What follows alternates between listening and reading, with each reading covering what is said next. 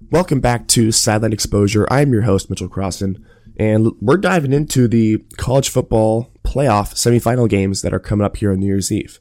So on this pod, we're going to talk about Alabama and Cincinnati, some of the players on each team, who has the edge, matchup-wise, which I think is going to be really interesting to watch.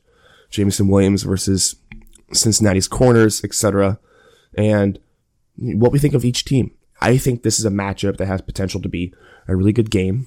I think that each team presents strengths and challenges that can challenge and really make it difficult for the other team to prevail. So let's go ahead and dive on in and see what we got going on in this matchup.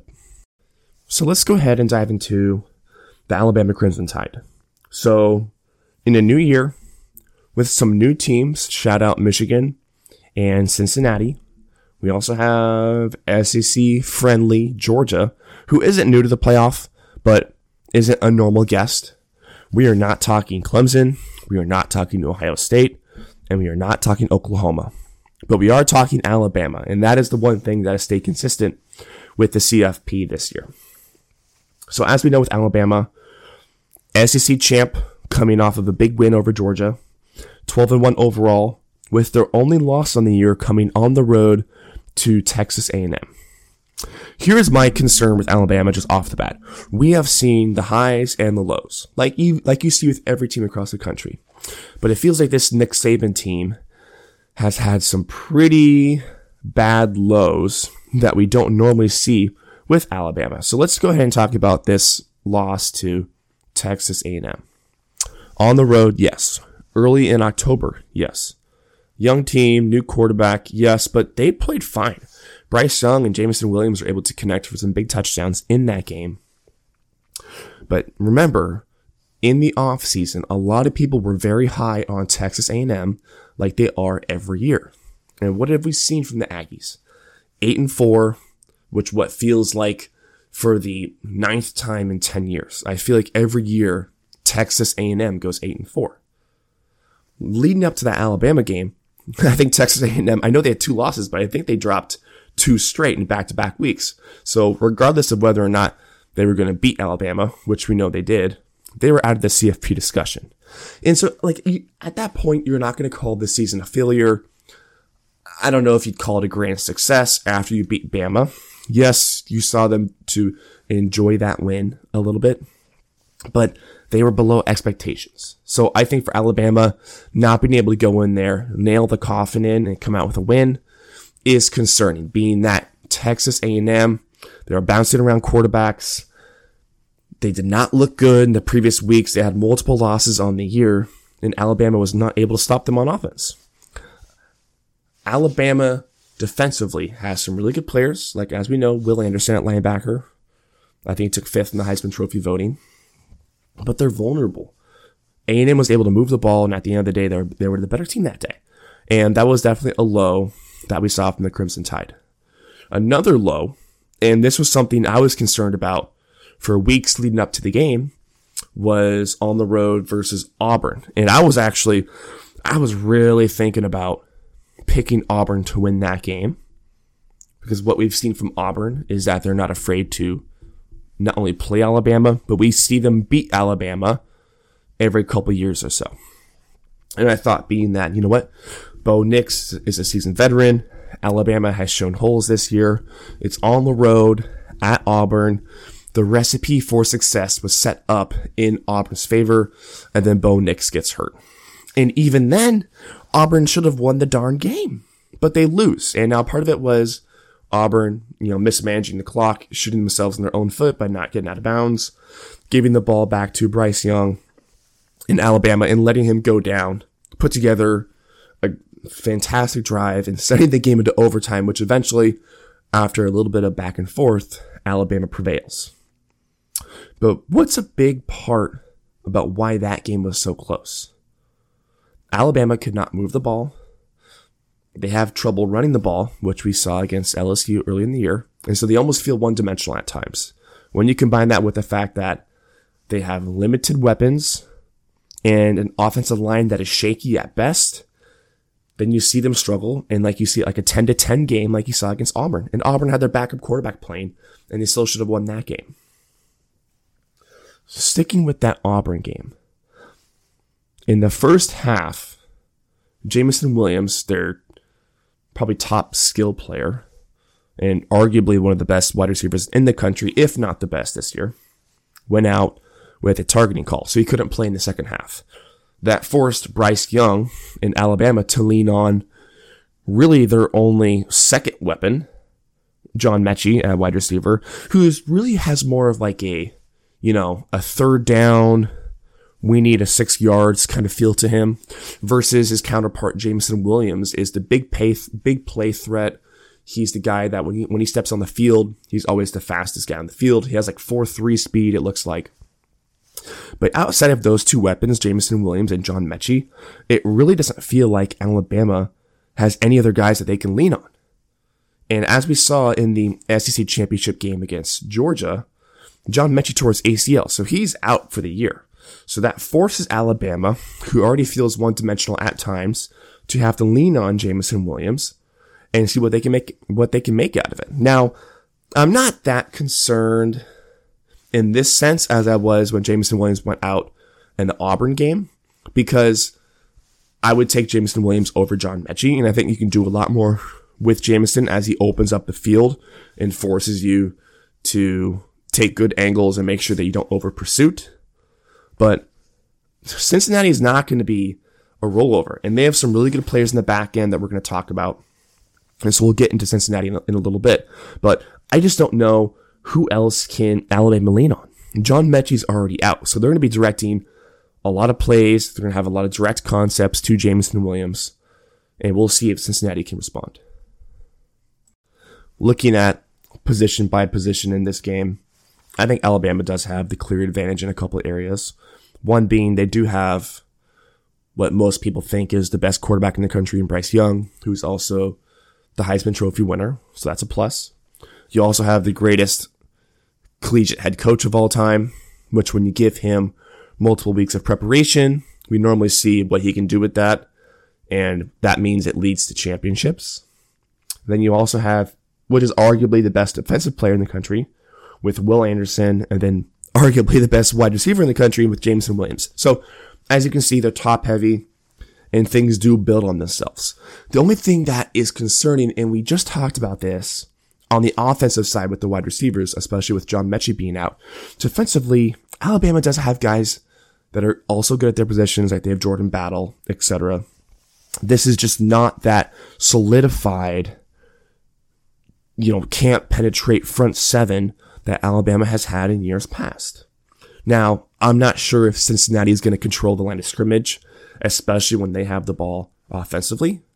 I just don't think that outside of Will Anderson, who is going to be that star making up these big plays for the Alabama Crimson Tide on the defensive side of the ball.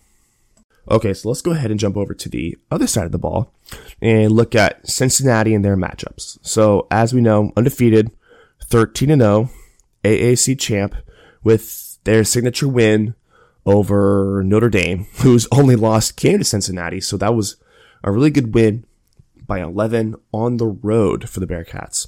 And as we're all aware at this point, that's probably the biggest reason why they're in, outside of the fact that they are 13-0.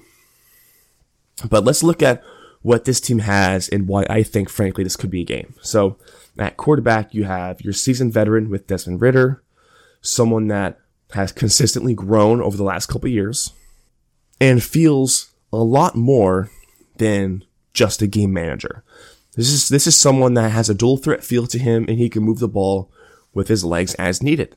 And I think that's going to be a very important element for Cincinnati when they are on the offensive side of the ball, because when you're Alabama and you're game planning for Cincinnati, and this is true for any team when you're on defense, if the quarterback is a true run threat, that is just another added element that you have to respect and make sure that you take that into account. So if I'm Cincinnati, I'm going to call some read option. I'm going to call some designated runs for Desmond Ridder. Now, God forbid, you don't want him to get hurt, because he's a big reason why that Cincinnati can stay in this game and make it a really good game with potential to win. But you have to keep this Alabama defense at home, and that'll open up their front seven a little bit more and open up that playbook for Cincinnati. Switching over to the defensive side of the ball, and this is where I think Cincinnati actually has a really big edge and will be a great matchup to watch, is that back seven, well, really back five for Cincinnati, who really feels like they have a 4-2-5 base defense that they run. So they have DBs flying all over the field, but they have, their consensus All-Americans with their cornerback tandem in Kobe Bryant and Ahmad Sauce Gardner. And remember, Kobe Bryant is arguably, really, I don't know how much you can argue. I mean, he's the top corner in the sport.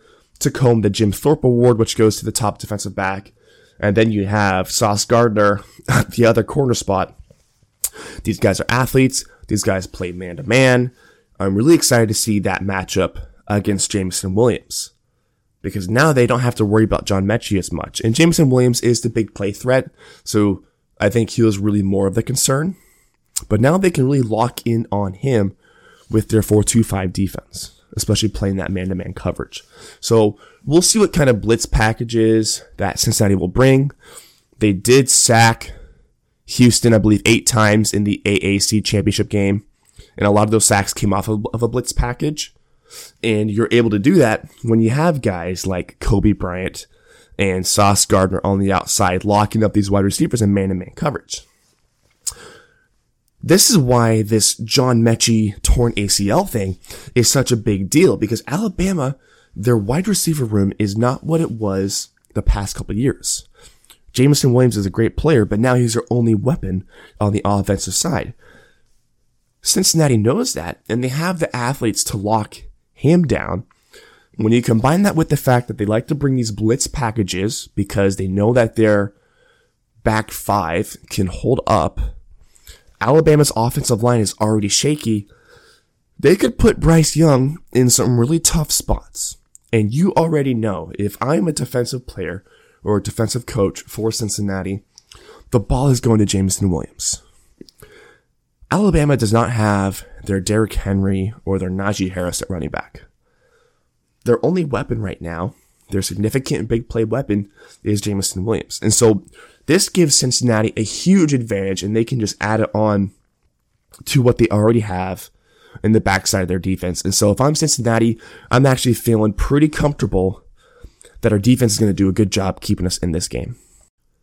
Okay, so when I first saw when the line opened up, I think it was Alabama favored by 13.5, and then I thought I saw it fluctuate around that 14 number for a bit. So a lot of people are feeling Alabama by 2 touchdowns, and I just don't know how accurate that feels in my head. So remember, Cincinnati played Georgia last year in the New Year's Six Bowl. Now, I know it's not that related because it's just a completely different season, but Cincinnati, that felt like their game in a lot of ways. Now, Georgia was able to come out with the win in that game, but Cincinnati has continually improved year after year, including against Georgia last year, where they saw them go against some real competition, some real talent. And I think the Cincinnati team is way better this year than last year. You just look at the seasoned vet that they have on offense and quarterback with Desmond Ridder, how dominant their corners and their back seven are on the defensive side of the ball. I just think this is a recipe for success for the Bearcats. Going back to the 2019 season, I think it was week 3 or early on in the season, Cincinnati rolled into town in Columbus, Ohio, and took on Ohio State, which was that really good Ohio State team that had first-year quarterback Justin Fields, just got him out of the transfer portal. You had Chase Young, Jeff Okudah, J.K. Dobbins. That team was stacked. But Cincinnati, with a young Desmond Ridder and a young team and a Luke Fickell coach who still felt like he was getting acclimated to being a head coach in these big-time games against these premier programs, rolled into Columbus, and I think they lost 42-0.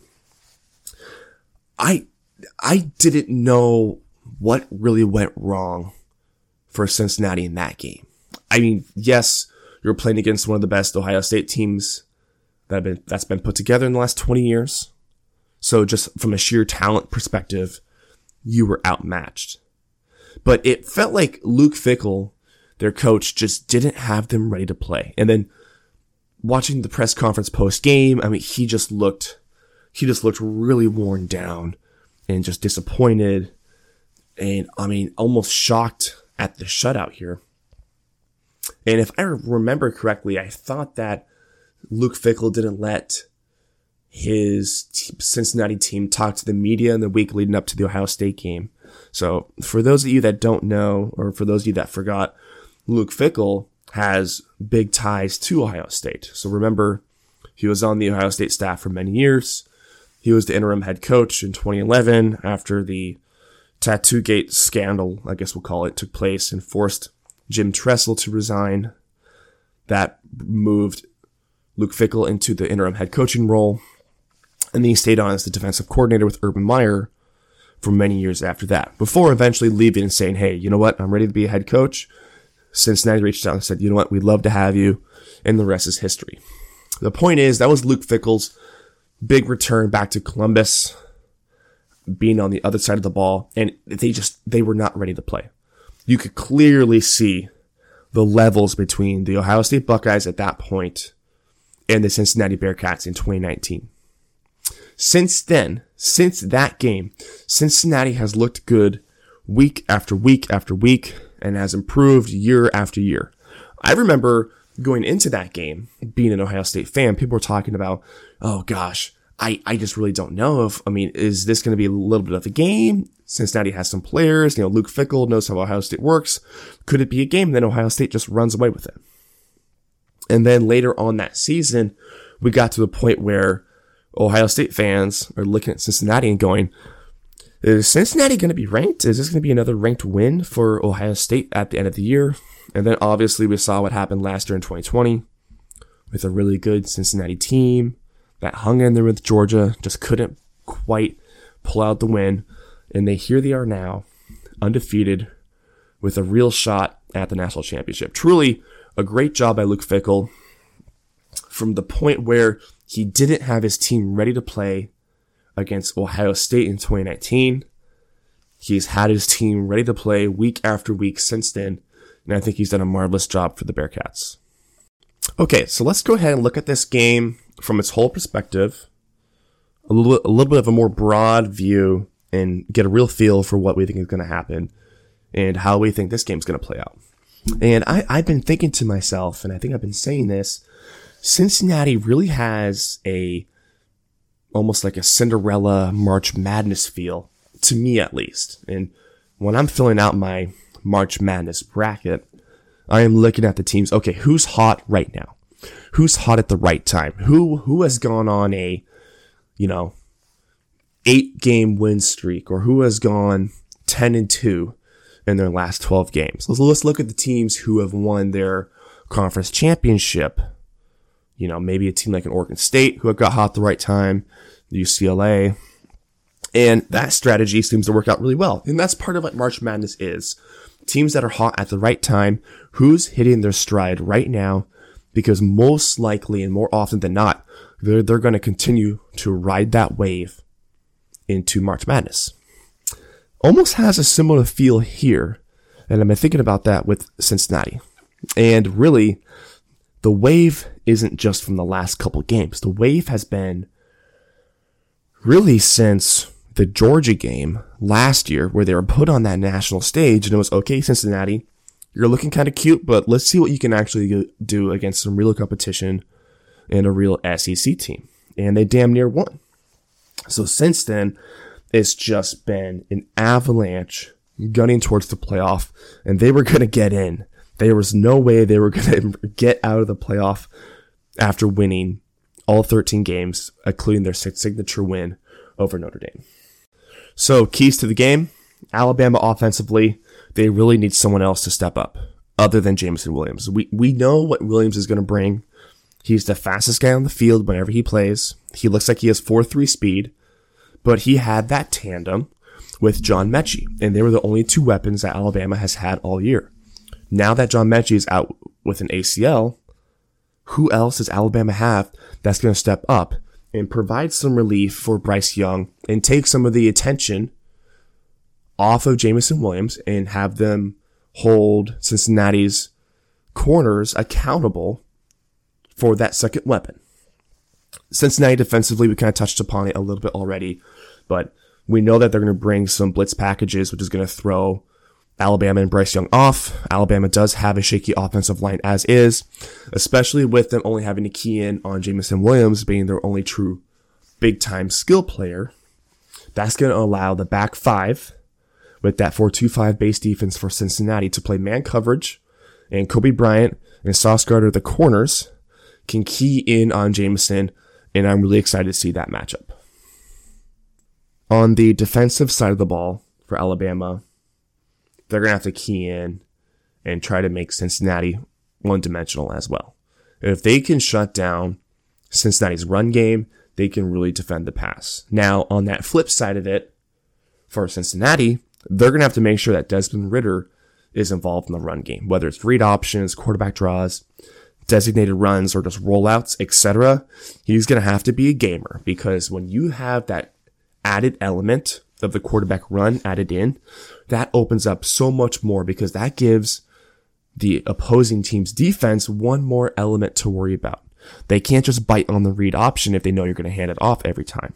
So I do think we will see Desmond Ridder's legs involved in the game, and that's really going to open things up for the Bearcats. Okay, so now my thoughts on how I think the game's going to play out. And I've really gone a little bit back and forth on this. I am confident. I do think Cincinnati is really going to make this a game, especially if they can stretch the field and if their 4-2-5 defense does what I think they're going to do. And I think part of that is going to be they have one leg up already, not only because they have their All-American corners, but because Alabama feels one-dimensional at times and only has their one skill player with Jameson Williams to rely on. John Mechie's out with that torn ACL. So I do think that Cincinnati Bearcat defense with those corners and those blitz packages that they're going to bring can put Alabama and Bryce Young in a tough spot. I do not think that's going to be that easy for Alabama to move the ball in this game. I mean, what's the case for Alabama? I don't know. The Heisman Trophy winner and the greatest college football coach of all time. And then what's the case for Cincinnati?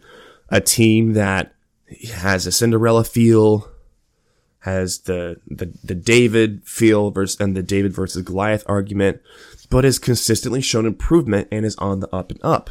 They have some of the best corners in the country, so they have talent themselves. Just the one thing that pops into the back of my mind is, what if Alabama steamrolls and wins by 17? Right? Like, Alabama has the talent edge, has the head coaching edge, has the edge at quarterback. Not saying that I don't like Desmond Ridder. I do. I think he's one of the best quarterbacks in college football this year.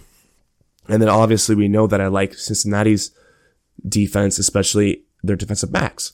There's just the element of Alabama could come out swinging.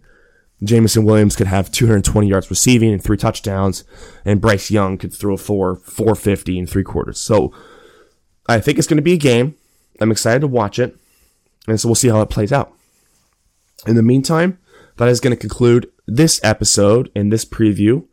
So thank you for listening.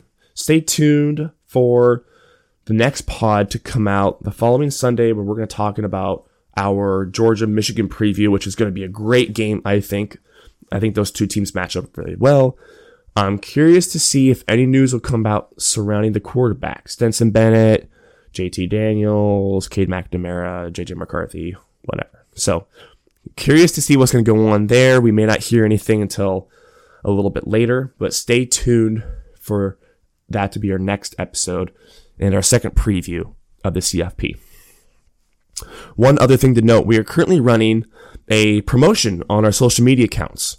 So we are running 2 different giveaways. Both are a $50 Fanatics gift card giveaway. One on each Twitter and Instagram. So go ahead and check us out on Instagram at Silent Exposure, on Twitter at Silent Exposed. You can see the rules to enter, and if you enter correctly, you'll be entered to win one of these $50 gift cards. And mind you, there are 2 different promotions, one on each. So if you want to enter in Twitter and enter in Instagram, I don't know, maybe you'll get lucky and win both, and that's $100 total. So go ahead and check us out there. But in the meantime, thank you for listening to SE. If you enjoyed the pod, leave us a rating and review, and we'll catch you next time.